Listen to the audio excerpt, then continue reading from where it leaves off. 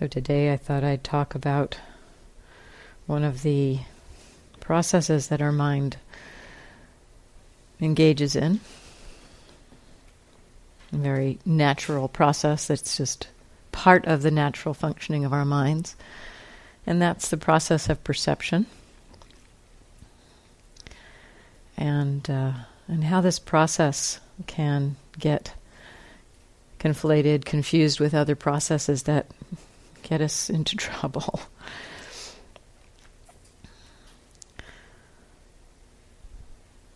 So perception is one of these.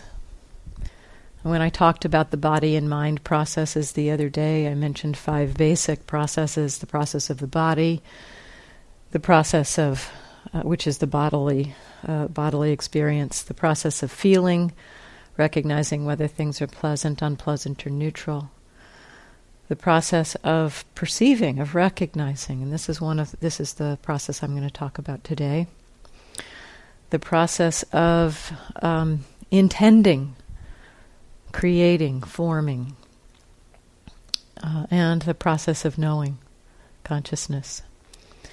So these 5 processes the Buddha actually highlighted as being places where we tend to get identified. The process of selfing, creation of a sense of self, tends to congeal around these 5 areas. And so they're particularly helpful to understand how they work and to begin to explore and see how does this selfing happen around these 5 processes. So today I'd like to explore perception. For me, exploring this process has been both very interesting and a very informative exploration. So this process is the very natural process related to recognizing things. And we start to do this as babies. Probably one of the first things we recognize is this blob that is mom. This blob of form and color, this blob that has this smell, this blob that has milk. This is mom. So this process of recognition, when we get exposed to something repeatedly, the mind begins to classify, recognize, conceptualize, perceive. It begins to create this almost like a shortcut. I look at it as like a shortcut so that we don't have to go through all the work of figuring out every single time we come into contact with this particular blob that has this particular smell. We don't have to go through the work of figuring out. It happens like that, just really fast. And this is very useful. It's a very useful process in our minds. So we have a stimulus from our senses: sight, sound, smell, taste, touch. Also stimulus from our minds. And at each of these sense doors, we recognize what that object is. Or our mind attempts to recognize what that object is. And largely, by the time we've hit this this period of our lives, we recognize many of the objects we come into contact to. We've been in contact with so many objects. We walk into the room and we recognize men and women and floors and chairs and zabutons all effortlessly. So this is a natural function of the mind.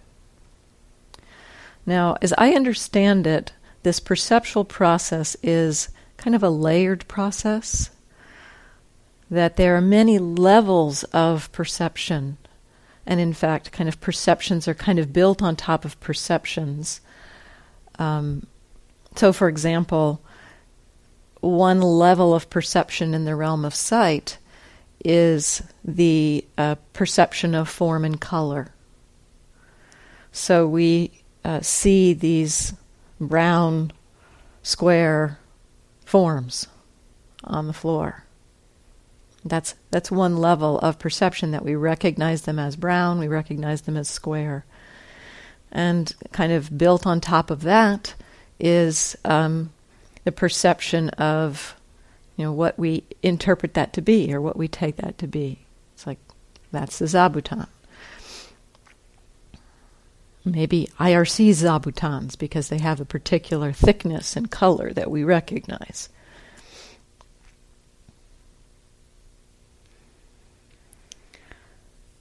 So this process itself, we can begin to see this process. We can begin to see this process at work as our mindfulness settles down, as our minds settle down and our mindfulness gets more continuous.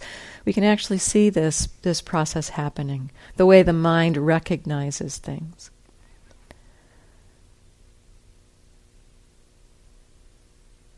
So, for example, I've talked about, for me, actually exploring this process in the realm of hearing is one of the easiest places to see how it works, or that it's happening. Hearing a sound, and then the mind will perhaps say the word of what it recognizes that sound to be. The sound of the air blowing. The mind, it just went off, but, when it comes back on, the mind may just go, oh, air conditioning. Or it might create an image, hearing the sound of a car going down the road. It might create an image of a car. So we can see this happening, and recognize it as a function of mind. Sometimes when people start to see this happening, they interpret it or think, well, I'm noting my experience. How can I stop this noting? I hear a car and my mind goes car, and how can I stop that from happening? And what I often ask at that point, is that something you're doing? Are you consciously, bringing that word into your mind, or is it just happening? And much of the time it's just happening. Now, there are times when we consciously bring in a recognition.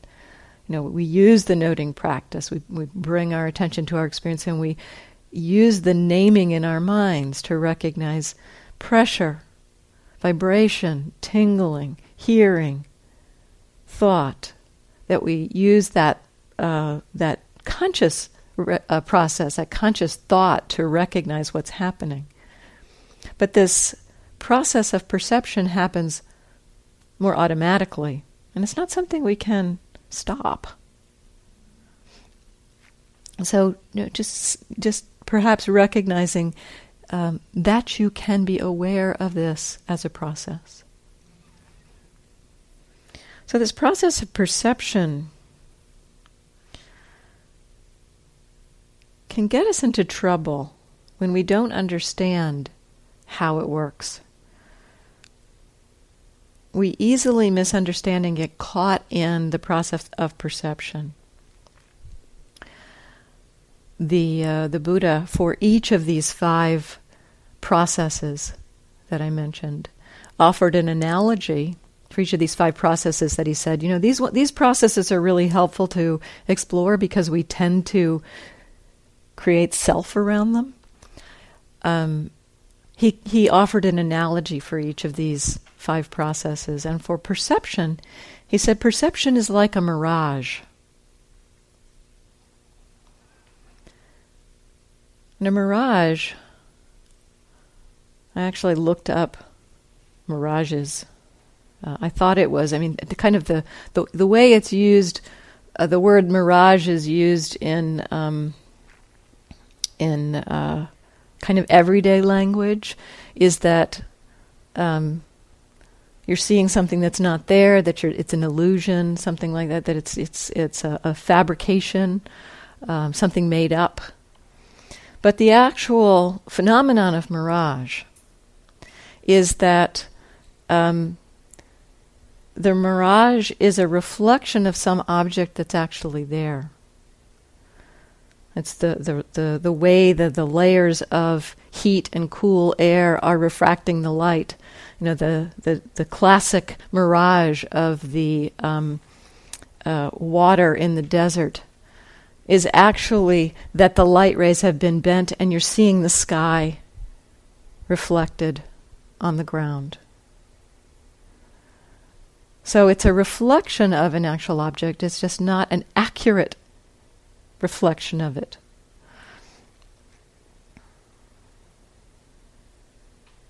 So a mirage is that there's an actual something's there, but it's not being accurately reflected. So I think this analogy points to the way that perception can deceive us. Because perception is a process in our minds by which we recognize experience,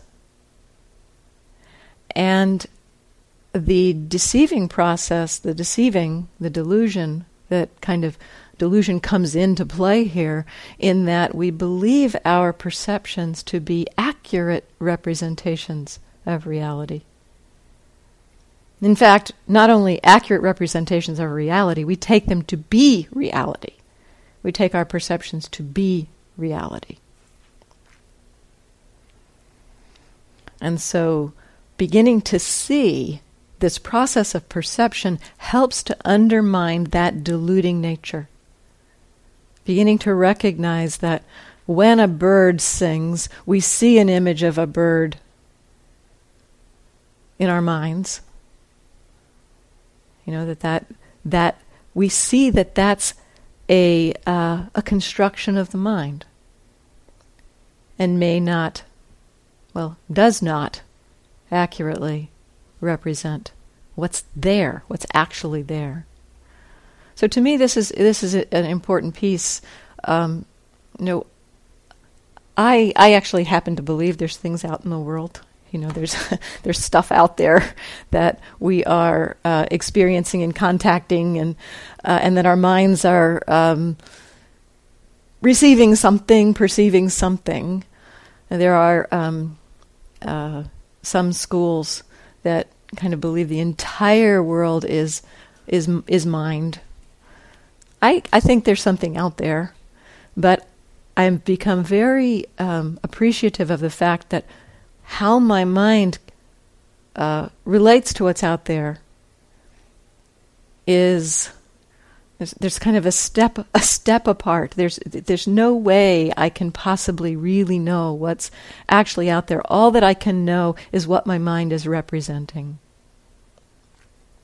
So essentially, everything that we are experiencing is coming through our mind, mediated through our minds.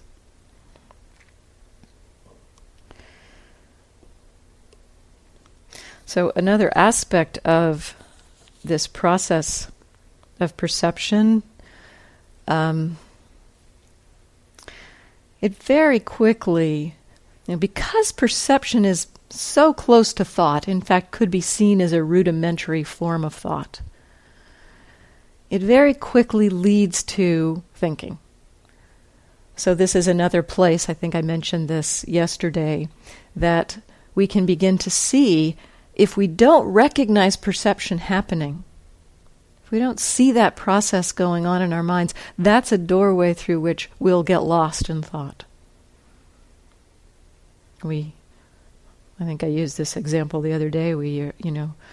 Sitting here and there's a sound arising, and the mind recognizes it as motorcycle, and then creates an image of a motorcycle, and then our mind kind of leaps onto that motorcycle and then is riding down the road on its way to Santa Cruz.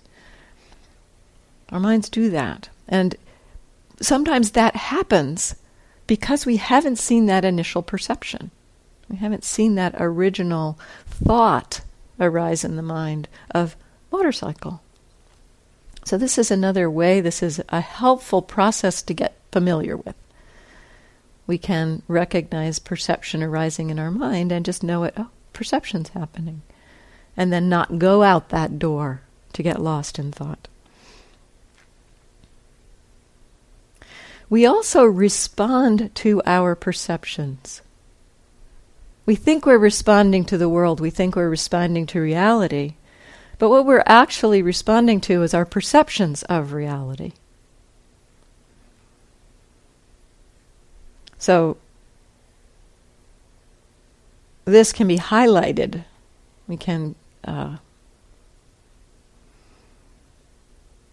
see clearly that what we are responding to is our perceptions rather than reality when our perceptions make a mistake. It's easier to see perhaps when our perception makes a mistake that these responses are based on the perception rather than what's actually there.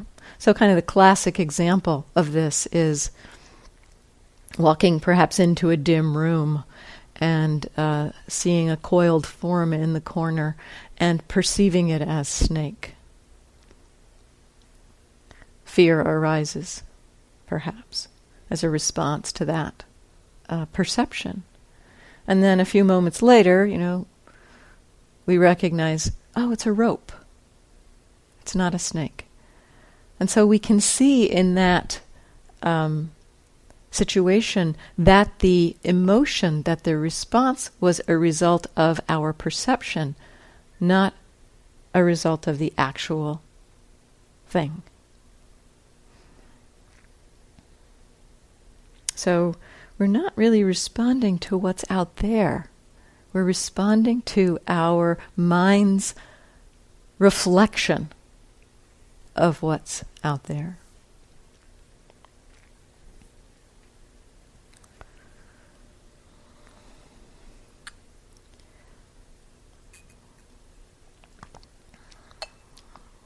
The teachings, the texts, the suttas, connect this process of perception with another process that's particularly closely associated with the deceiving nature, the deluding nature, deluding influence.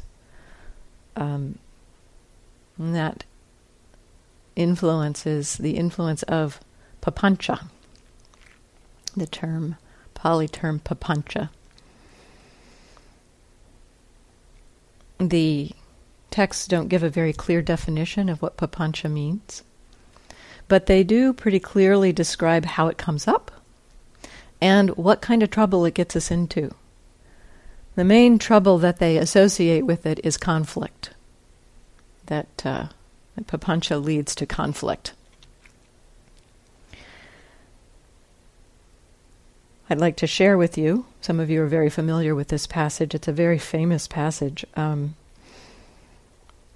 description of how Papanca comes to be. And then explore this term with you a little bit. Because I think it is intimately connected with how we get confused about our perceptions and how our perceptions begin to get more distinct, more divorced from what's actually out there. So the text gives a very clear description about how this Papanca arises. I'll read some of this to you. The text here looks at the various sense spaces that we have, so sight, sound, smell, taste, touch, and contacting experience through the mind, and then looks at how we experience that, how our senses experience that. We take in the sense information and feel it and perceive it, and for every sense. So it looks at this from all of the 6 sense spaces. I'm going to read you the one related to sight, and then we can extrapolate from that to all of the 6 senses. Dependent on the eye and forms, eye consciousness arises. So this is where, there's stuff out there. There's the eye, the organ of the eye, and that creates the condition for eye consciousness. the knowing faculty to arise with the I. The meeting of those three, the I, forms, and I consciousness, is contact. Contact with the sense base. There's sight. So the meeting of the I in forms and I consciousness, that's the contact sight. Essentially, that's the I, the object, kind of the experience of sight. With contact as condition, there is feeling. So feeling, pleasant, unpleasant, neutral. So we have sight that happens, and we experience pleasant, unpleasant, or neutral feeling about it. What one feels, that one perceives. So this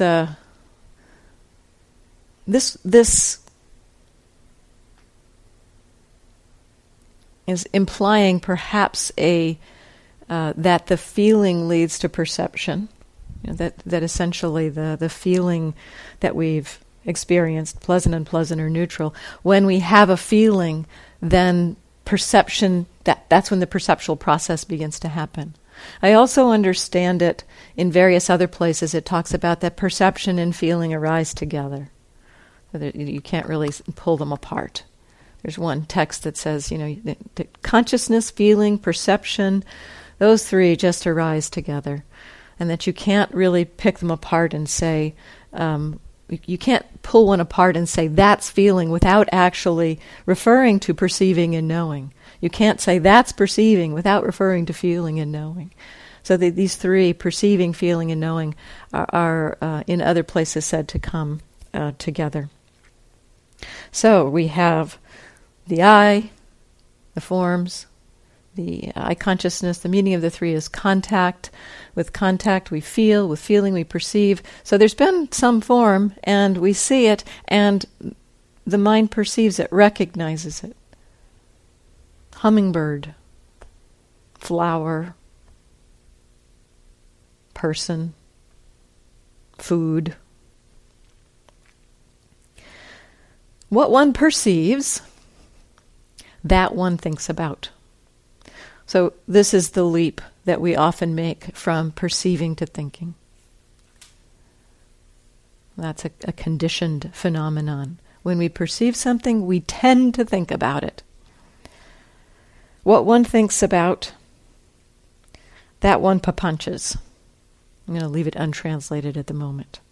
What one thinks about, that one papanchas.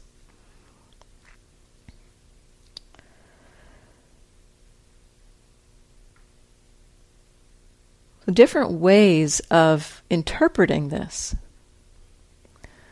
papancha.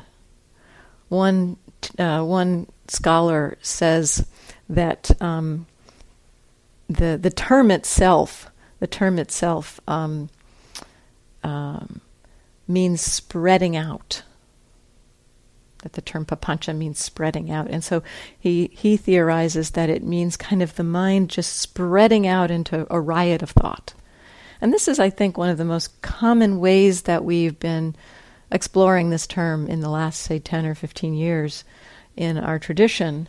And the papancha means kind of, the translation is often mental proliferation. The mind just kind of running off into a riot of thought. So, a simple example, this kind of thing does happen. You go out into the yard and you're working in the garden, and you come back in a little later and you get a bite somewhere on your body, and there's the itching. And so initially there's the recognition of the feeling, the unpleasant feeling. Then there's the recognition of mosquito bite. Then there's or bite. Let's just say bite. There's a recognition of bite. You may see a raised welt and perceive it as bite. And then the mind may start thinking about it. I was out in the garden. Maybe this is a mosquito bite. So the mind just thinks a little bit about it. But then perhaps you recognize that this bite is like buried under 3 layers of clothes, and it's like, wait a minute, how could it be a mosquito bite? When did I get this bite anyway? I don't think I noticed it earlier, but gosh, I wonder if I got it in the middle of the night. I've had bed bugs before. Maybe it's a bed bug bite. Oh no, I know what bed bugs means. I've got to start taking care of this. And then the mind kind of goes from just a kind of normal thinking to this kind of, it comes with this riot of spreading, comes with kind of this identification of, this is a problem for me, or this is something I really need to do. So I think this papancha comes with this, the thinking can kind of happen without too much identification. The mind will think. It's when it moves into the realm of identification that this papancha starts to take hold. So that kind of identification often comes with a lot of thought. So this term, mental proliferation. So let's continue with what this text says. So the mental proliferation, what we think about, we tend to proliferate about. With what one has mentally proliferated as the source. This sentence is a little confusing, so I'll read it through and then try to unpack it a little bit. With what one has mentally proliferated as the source, perceptions and notions tinged by mental proliferation beset one with respect to past, future, and present forms cognizable by the eye. So my understanding of that is that based on our mind's tendency to kind of run amok, that we could think about this as the filter creation process. This papancha is the filter creation process. And then that filter, that papancha, having created some concept, idea, belief in the mind, then going forward, our perceptions, our eye, form, eye consciousness, are influenced by that mind that has run riot. So this I understand to be really part of the delusional aspect, where papancha really fits into deluding us. These filters, or that notion of that's a bed bug bite. I've had this experience. I speak from experience. Any little twinge on my body. Is that a bed bug bite? Is that a bite? Oh no. Oh, it's just a dry patch of skin. Okay. That the filter of I've got bed bugs in my house creates a way that I receive experience. It filters how I receive experience. This is a lot of how our minds work. We do this a lot.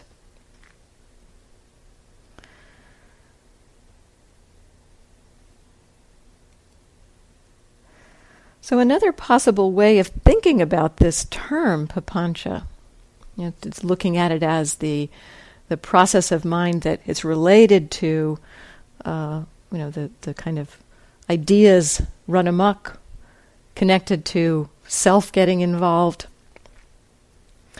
Tanjeff has looked at this word extensively, and I like some of his work, his research about this word.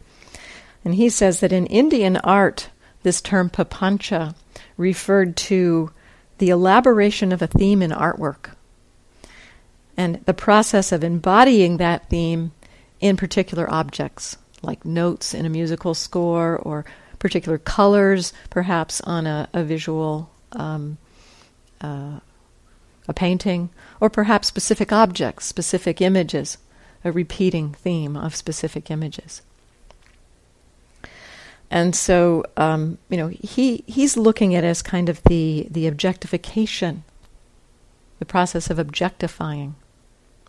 The other thing I'm interested in about this word is that there are places in the texts where the Buddha talks about the absence of papanca as essentially being very closely linked with freedom. And so to me that indicates something really important. It's not just the mind thinking a lot. I mean, we can move into the mind not thinking so much when we're in concentration. But that's not what he's pointing to.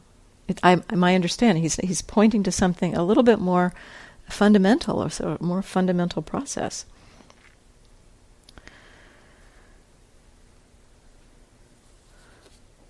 So I, in thinking about this, looking at, this term papanca and how it's used, and one of the things it's clearly connected to is contention, creation of quarrels, creation of conflict.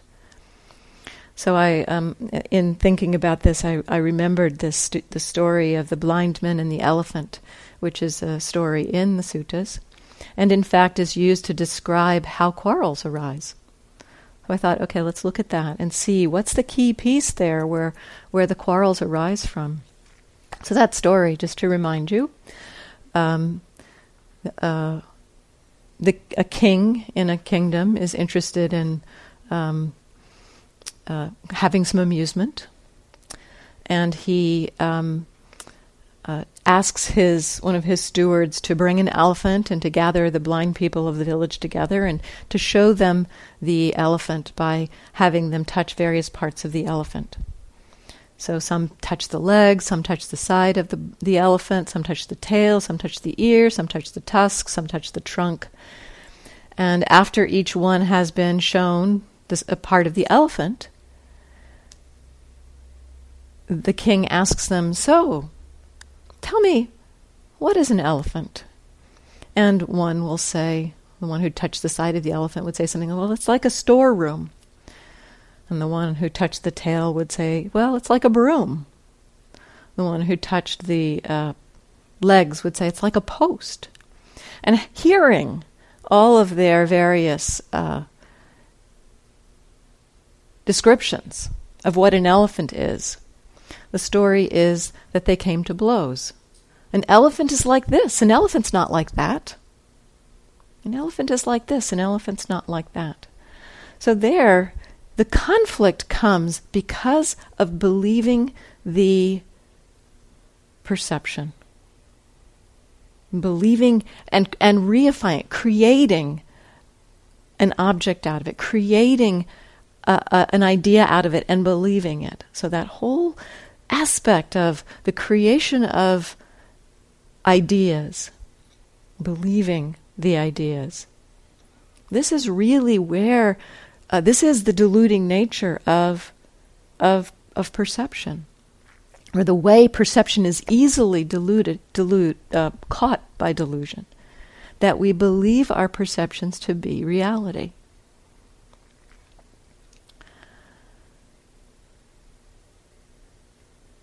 So the one word that I particularly like, it's a kind of an obscure word. The first time I heard it, I thought, what does that word mean? And then I went and looked it up, and it's like, yeah, that's a great word for this process. And the word is reification. And the definition of that word is to create a thing out of something that's not a thing. It's associated. Reification is said to be associated with a fallacy of misplaced concreteness. That there's the reification is associated with this confusion of what has been collected, congealed into being something that it is not. This happens in our minds all the time. And this is actually what I think this papanca refers to.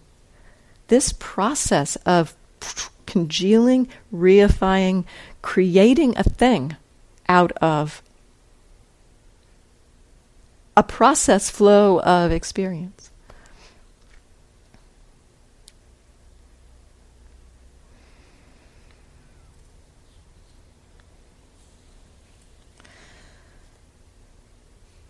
In one text, the Buddha says that the root cause of Papanca is the thought, I am. And to me, this also brings up the notion or the recognition that when we create something, inherently it's creating like self and other. Almost inherently in the creation of a thing, we create a self too. That there's, you can't really tease these two apart. That in the reification of an object, there's the creation of self. One scholar describes this process of distorted perception. He says, this process of distorted perception, of placing every bare perception into a framework of emotions and beliefs that have come out of our past, our history, our conditioning, robs the freshness out of our experience. That's a beautiful description of what our minds do. Placing every bare perception into a framework of emotions and beliefs that have come out of our past, our history, and our conditioning. And he goes on, he says, but we're not aware of this constant interference of the past. Because of this unawareness, which is our ignorance and our delusion, we see humanity fragmented as me and others, us and them, and in various other stereotypes, skin color, ethnicity, language, ideology included. He's pointing to this as, again, the root source of conflict. Self-other. The root source of conflict. That creation.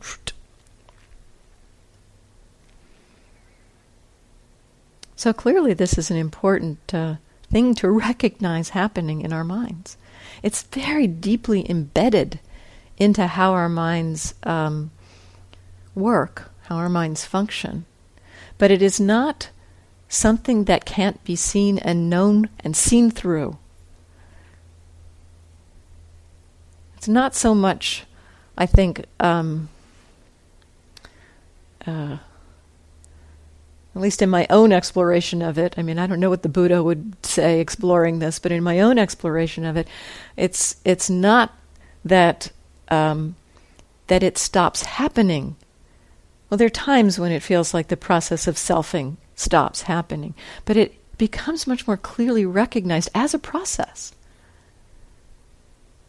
So that it doesn't have the capacity to delude us so much.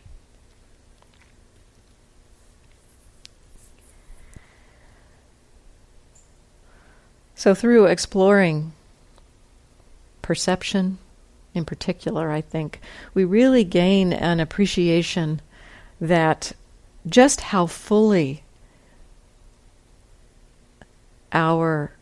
what we are experiencing is created by our minds. That we are experiencing a reflection. That's what we're experiencing, a reflection in the mind.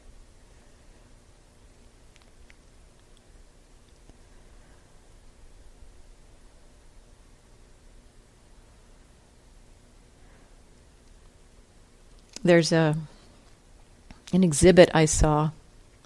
I think too that this notion of Papanca being the process by which objects are created, formed, become solid, concrete. There was an exhibit I saw at the Exploratorium that really helped me to see how perception contributes to this. There was I went to the Exploratorium with my nephew, who at the time was 10. So we were, wandering around the exploratorium, and I walked into the exploratorium, and I saw, kind of walking in from a distance, I saw these bars hanging from the ceiling, and there were flashing lights on the bars. And I kind of looked up and thought, I wonder what that is. And I thought, I'll have to check that out later.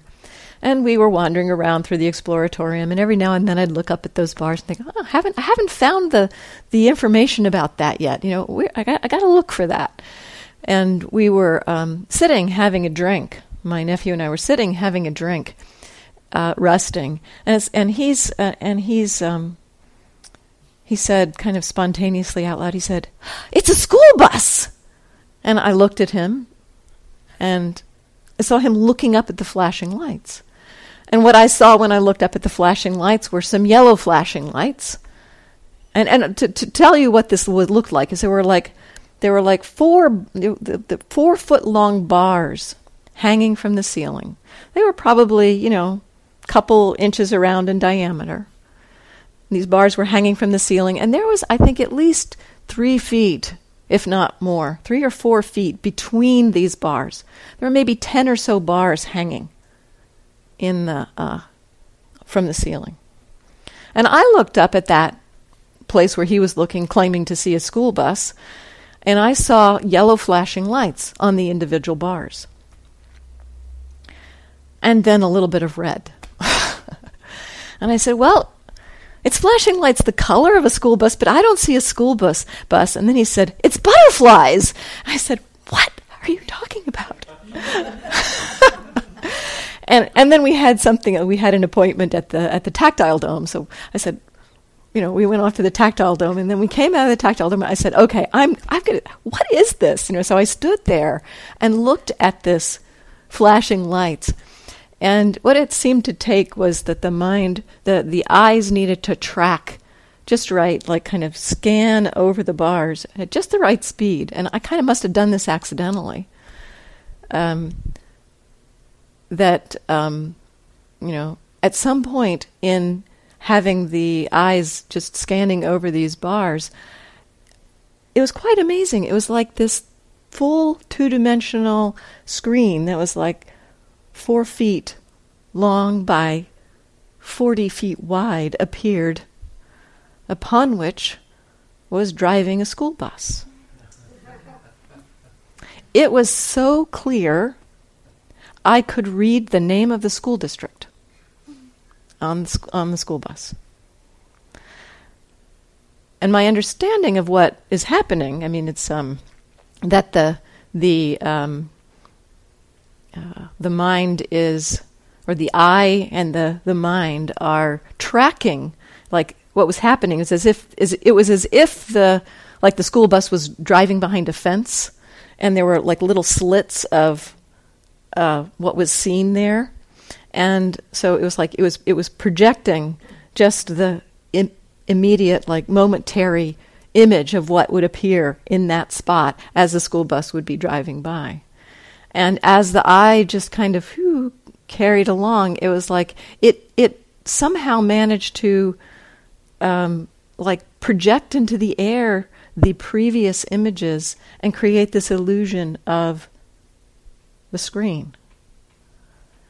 And there were many images, there were the butterflies, and and what was kind of really amazing was that the butterflies were, at first the butterflies were only going one way, like the school bus, it's kind of like I thought, okay, it's like this is the way I have to track across it to get this illusion to happen. But then I could see that there was one time when the butterflies were going both directions, and I could see that as well. So the mind could actually track multiple directions. It was quite an impressive perceptual phenomenon. This actually is what our eyes take in.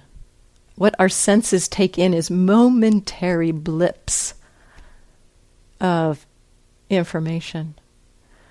And, I think the perceptual process itself is designed to put that information together into something that seems to have a little bit more stability. As we meditate, we begin to see just how little stability there is in experience. And this does begin to undermine our belief in this concreteness. So, perception and this process of papanca work together. It's like perception. You can begin to see how perception puts things together. And then this process of mind that takes that and says, that's a thing. For that moment, the mind believed like the screen was there. It created that illusion. And the mind, believed it, even though it knew that it wasn't there. So perception and papanca, these two processes, I think, work together to fool us into believing that we're experiencing something that's out there rather than experiencing something that's happening in our minds.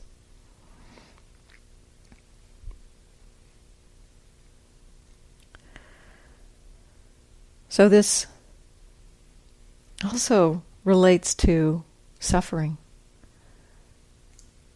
That, suffering caused by craving. We cling to things, hold on to things. We want things that we like to stay. We want things that we don't like to go away.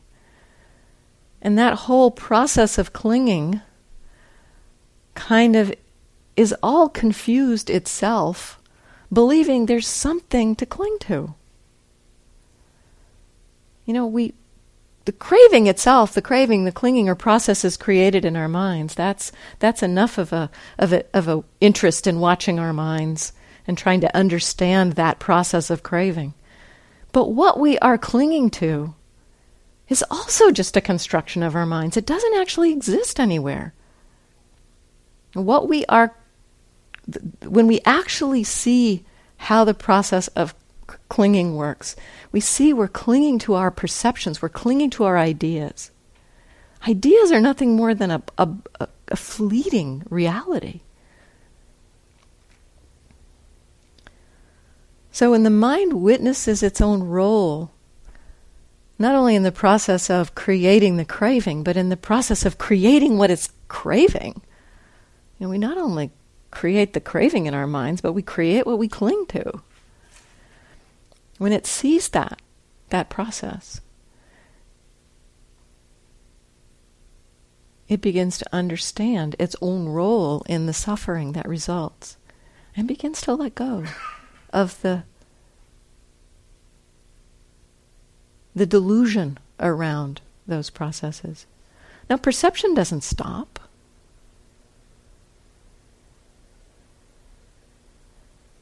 But it can be known for what it is, as just a process.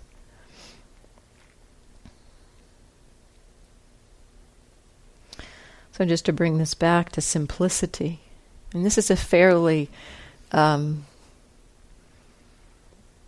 complex process, these processes that work in our minds. But the processes are doing their own thing. Thank goodness we don't have to do them. We'd never be able to. The process of witnessing is still pretty simple. So just observe. Simple observing can begin to reveal these processes at work in our minds. The process of creation of ideas, a creation of self-other.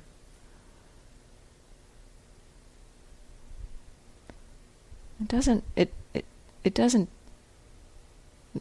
the observing itself, the mindfulness itself is just like a reflection. It just reflects what's happening, and that reflecting can be pretty simple. The reflecting itself is simple. What it reflects may be pretty complicated.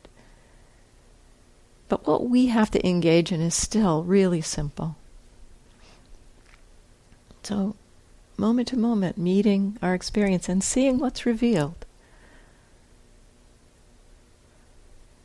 As we bring right view, as we bring the perspective of right view, the witnessing begins to help the mind understand how to let go of the things that cause its suffering.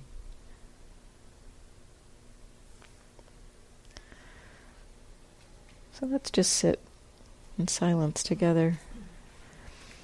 And right now it's about 10:05.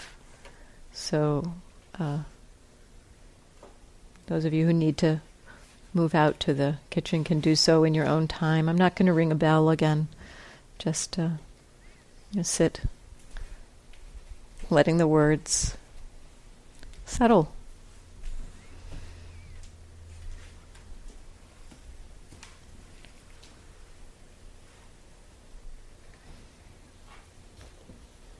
Noticing how the mind and body are right now. You've been listening, so that listening has an impact on your mind and body. Just taking in, how is that in this moment?